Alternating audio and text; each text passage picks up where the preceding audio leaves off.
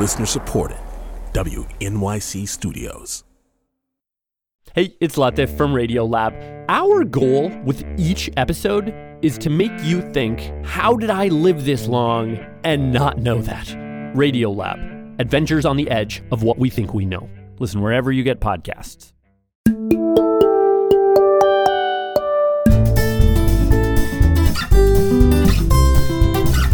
It's Politics with Amy Walter from The Takeaway, and today it's all about socialism. Socialism. Socialism. Socialism. Socialism. Socialist. socialist. Socialist. So this is where you scream, but he's a socialist! Now, the reason the term socialism has become a ubiquitous presence in our current political discourse is because of this guy. What democratic socialism is about is saying that it is immoral and wrong that the top 0.1% in this country own almost as much wealth as the bottom 90%. And on Wednesday at George Washington University, Senator and presidential candidate Bernie Sanders laid out his vision of democratic socialism. Democratic socialism means, to me, requiring and achieving political and economic freedom in every community in this country. And let me be very, very clear as well. When I state that the only way we achieve these goals is through a political revolution. The speech also came at a time when his campaign seems to have stalled. He trails Vice President Joe Biden in national and early state polls. Meanwhile, Massachusetts Senator Elizabeth Warren and South Bend Mayor Pete Buttigieg are eating into his support among liberal voters. The speech was an opportunity for Sanders to reset the terms of the debate, and he hopes his position in the race. I sat down with the senator in a conference room at the Democratic Senatorial Campaign Committee near Capitol Hill, not long after he finished his speech. So tell me how long this is going to be. Probably about 15 minutes. Do you have time for that? That work? Okay. He was ready to get down to business, so I dove in. Let's talk about socialism for a second.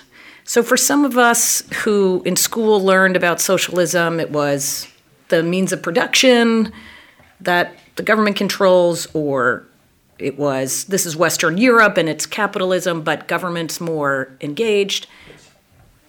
Where does democratic socialism fit into these assumptions of socialism? I think, for me at least, it falls much into the latter, and that there's a lot to be learned from countries in Scandinavia and Western Europe that guarantee health care to all people as a right, that do much better with the children and the senior citizens in their countries that we do. In some cases, in Germany, for example, make sure that workers are represented on the board of directors of large corporations. So nobody here that I know of is talking about a massive takeover of the means of production. Might have made some sense 150 years ago, but that's not what we're talking about. What we are talking about is an economy and a government that works for all people and not just the 1%. And the point that I made this afternoon in my remarks was to say that way back in 1944, in a speech that didn't get a whole lot of attention because it was the middle of World War II, the end of World War II, and Roosevelt died a year later, what he said was something pretty profound. What FDR said is that we have a Constitution and a Bill of Rights that guarantee us political freedom, all right? You can say anything you want. You're on the radio, or you can do whatever you want, and that's guaranteed and defended. You can practice any religion that you want. You can go out and protest, et cetera, et cetera. And that is terribly important. But what he said back then is that we need to go further. It's not just guaranteeing political rights of freedom. It is economic rights as well. Are you really free if you're working for $9 an hour now and have to work 70 or 80 hours a week to take care of your family? Are you free if when you get sick you cannot afford to go to the doctor? Or if you're 90 years of age and you can't afford your prescription drugs, if you're spending 50% of your limited income on housing. And what he said back then is that we have got to ensure that economic rights are human rights. And that's kind of where I come from. Well, and that's another thing you talked about in your speech today was FDR, when he made speeches like this, when he was implementing the New Deal, was called a socialist or a communist. LBJ, when you create society and Medicare, socialist, communist. Neither of those men were taking on that. They did not call themselves a socialist the way that you do? Well, let me go to your first point, and it's important that everybody know this, as I'm sure many do. Every program, and Harry Truman made this, and I quoted Truman today. I hadn't until recently seen that quote. He said basically, every time government tries to do something for working families, it is called socialist. And, as you indicate, when Lyndon Baines Johnson passed Medicare, you had the AMA and all these right-wing guys say, oh, this is socialism. Obamacare is socialism. Obamacare is socialism. The stimulus package of Obama was socialistic. So all that I'm saying here today is that it would be a major step forward for the wealthiest country in the history of the world in the year 2019 to recognize that the right to health care is a human right, that the right for a decent paying jobs when half of our people are living paycheck to paycheck, the right to a decent paying job is a human right. The right for an education. I mean, right now, think about it. You have families that can't afford childcare. You have public school systems that are underfunded. You have people who cannot afford to go to college or are leaving college $50,000, $100,000 in debt. We have got to state that. Put it right there. The education you need to advance in society is a human right. Retirement security.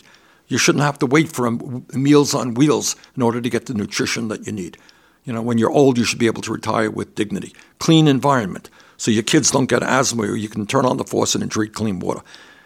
These are not radical ideas, and this is what I believe in. This is what, to me, democratic socialism means. And there are a number of Democrats. There's one who's going to come out with his own speech tomorrow, John Hickenlooper, pushing back on socialism and this term, basically saying, we believe in all of these things, but why embrace a term that is so loaded? Maybe you can call this something else, democratic equality, or some other term that isn't so freighted. Yeah, well, I understand that question, and here's the answer.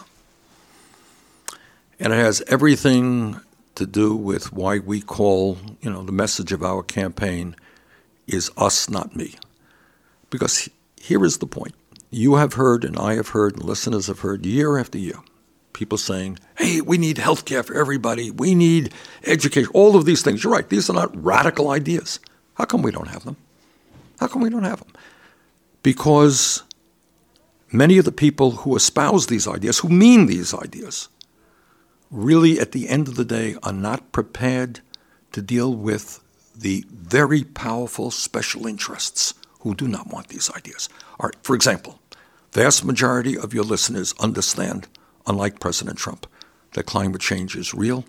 It is causing devastating problems right now, and if we don't get our act together, there will be irreparable damage. God knows what will happen to this planet. People understand that.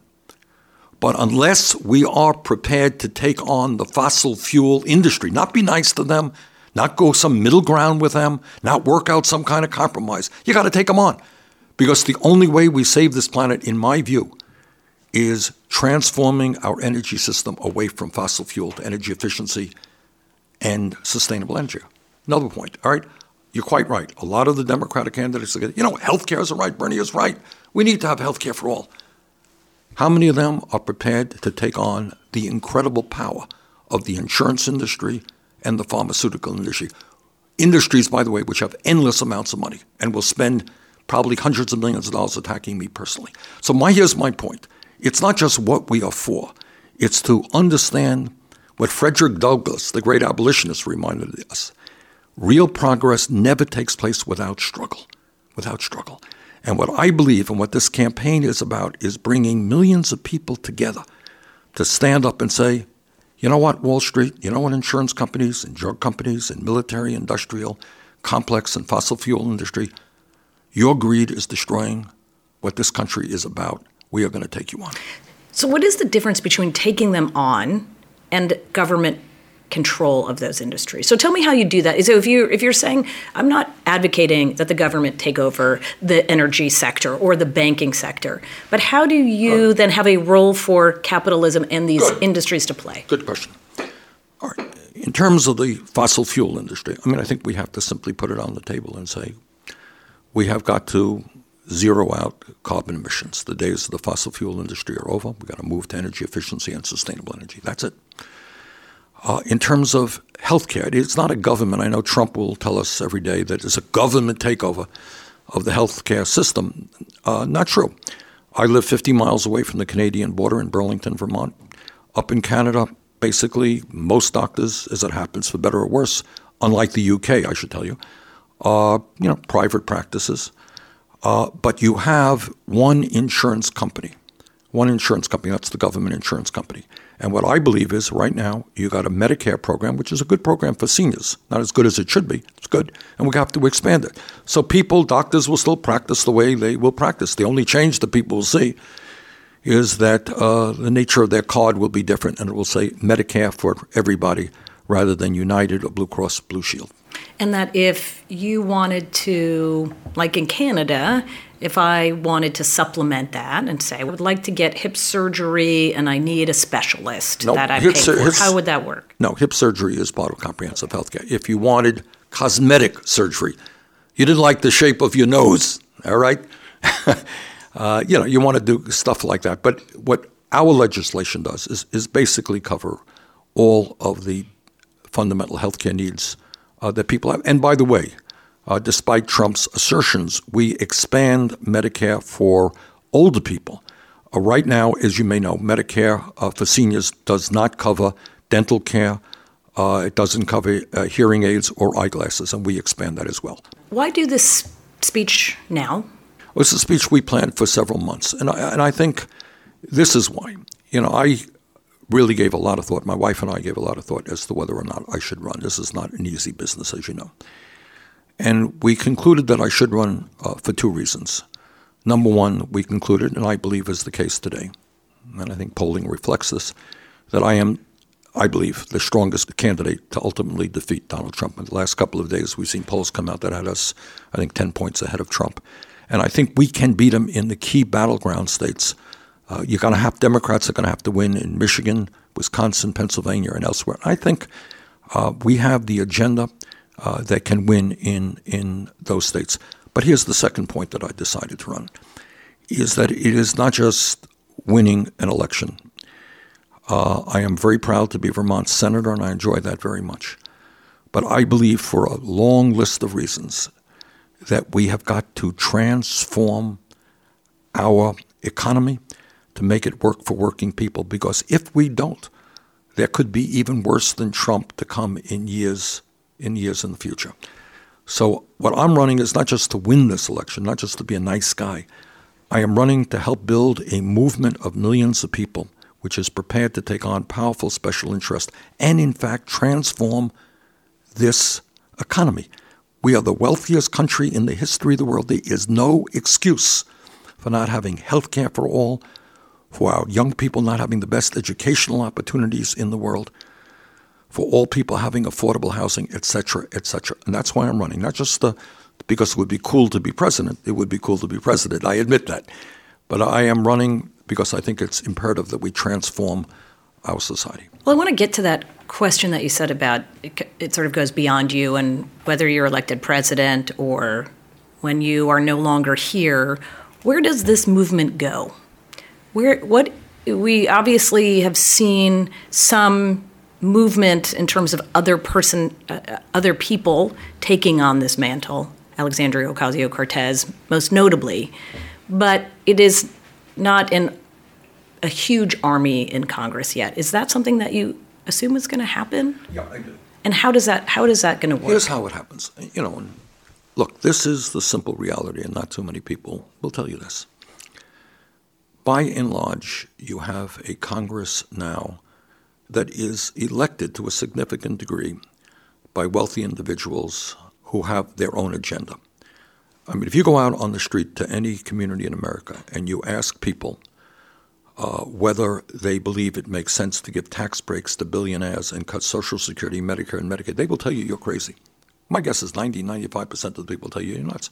That is the agenda of the dominant party in the United States Senate right now, the Republican Party. How does that happen? Because you got a political system which is fundamentally corrupt, which allows billionaires to buy elections, and which has thousands of lobbyists crawling all over Capitol Hill right now. And what this campaign is finally about is putting an end to that undemocratic process. It ain't easy. I'm not here to tell you that I could snap my fingers and make it happen. But of all the things that have happened in this campaign so far, the one that makes me happiest is that we have well over 1 million people who have volunteered to roll up their sleeves and get involved in this campaign. And if I win the presidency, those people are not going to go away. We're going to mobilize those people and a lot more, to elect progressives to the United States Congress. And I think Alexandria is doing a great job, by the way, to get young people involved in the political process and ultimately to push and pass an agenda that speaks for the needs of all, not just the 1%. And even if that means challenging incumbent Democrats. Absolutely. Absolutely. Would you endorse someone right now running for Congress if they were challenging an incumbent Democrat? Yes, absolutely. Without the slightest hesitancy. Is your expectation that come 2020, 2022, there are going to be a lot more Alexandria Ocasio-Cortezes running for Congress? Are they coming to you and talking to you about it?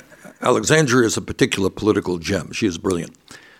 And very much, somebody who knows how to use social media in an incredibly effective way. What we tried to do in 2016, I think with some success, is we said to the young people of this country, you are the future of America, and you can't sit back and continue to have, a very, very low voter turnout rate. You got to get involved. And, in 2018, we had the highest voter turnout rate of young people in modern history. Wasn't enough, but it was a lot. And that influenced the election and the composition of the U.S. House. We got to build on that. And I think the path toward victory is to greatly expand the number of young people who are participating in the political process, who are prepared to run for office. I cannot tell you how in every state that I go to, somebody comes up to me and said, Bernie, you know what? You got me involved. I'm now on the school board. I'm now a representative in the legislature. That is what So it's a pipeline. It doesn't Absolutely. matter whether they're in Congress or not. It's that they're in the pipeline. Absolutely. And you saw it, you're seeing people. One of the great remarks made me very happy in Virginia, you remember, a couple of years ago. The head of the Republican Party is somebody, he said something, he says, we were losing elections to the legislature from people we had never even heard of. New people who for the first time had got involved, knocked on every door in the community, and they won. And we're seeing this all over the country. I want to talk about the campaign for a minute. I was reading, there was a Good Time interview that just came out the other day. Your campaign manager was quoted saying, a movement that wins is a movement that grows. So let's talk about your movement and your campaign. What can you point to in your campaign in 2019 that has grown from 2016? The number of volunteers that we have, which is maybe the most important. As I said, we have well over 1 million volunteers. In states like Iowa and New Hampshire, we have many, many thousands of volunteers, and that is something that absolutely was not the case last time around. And the coalition of people that are supporting you, that are donating to you, that you think are going to vote for you, how different does that look from 2016? I think we're building. I think many of the, when I got into this race, we raised a reasonable amount of money. And it turned out that I don't remember the exact number, but a significant percentage of that was from new contributors. So I think there are a lot of new people out there who are getting involved in the campaign in a way that was not the case before. Let's talk a little bit about your expectations for what you think these debates are going to look like between the Democrats and how feisty you think it might get. Well, I have no idea. I was involved in a number of debates with Secretary Clinton, and that was one-on-one. And now you're going to have, 10 people up there, and everyone will have about 14 seconds to explain the history of the world and all that they want to do. But, I think people will see the different views of the candidates, and I think it's a good process. But they have 14 seconds to say socialism isn't the right way to go, or Joe Biden is not the right candidate for this time, or whatever the attack may be. Well, that's the problem you're going to have when you have so many candidates in a limited amount of time. And let me say this, as I've said many, many times, I know a lot of these candidates personally, and many of them are friends of mine, and they are good people, and you're not going to hear me disparage them. And I think the job of the citizenry of this country is to listen carefully and get to know the records of the people, get to know what they stand for, and decide who they want to vote for. Thinking about the Midwest, you talked about winning back voters, Michigan, Pennsylvania, Wisconsin. A lot of those are Obama voters that voted for Trump last time. A lot of them are older.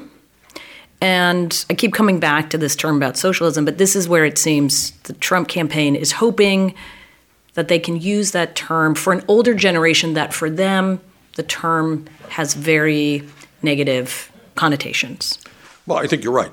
I think that is what his plan is. But I should also tell you that the concept of democratic socialism is increasingly positive among younger people in this country, who, for a variety of reasons, are the most progressive and idealistic generation, probably in the history of this country, to tell you the truth. And also economically are not doing particularly well. Everything being equal, they will probably have a lower standard of living than their parents. So for them, the concept of democratic socialism, which is not connected to Soviet Union authoritarianism, dictatorships, and so forth, is somewhat different. But your point is well taken with regard to seniors. And we have got to reach out to seniors and to explain to them, you know what? You enjoy Social Security, don't you? Oh, yeah, we love Social Security. It's very important to our lives. Did you know that when Social Security was created, it was called socialistic? Did you know that Medicare was called socialistic? Do you know that the Veterans Administration has been attacked and attacked and attacked for being socialistic? And we have to simply explain to the seniors of this country what we mean by democratic socialism and how our ideas will, in fact, improve their lives and provide them with more security than they have today. Senator Sanders, thank you very much. Thank you very much.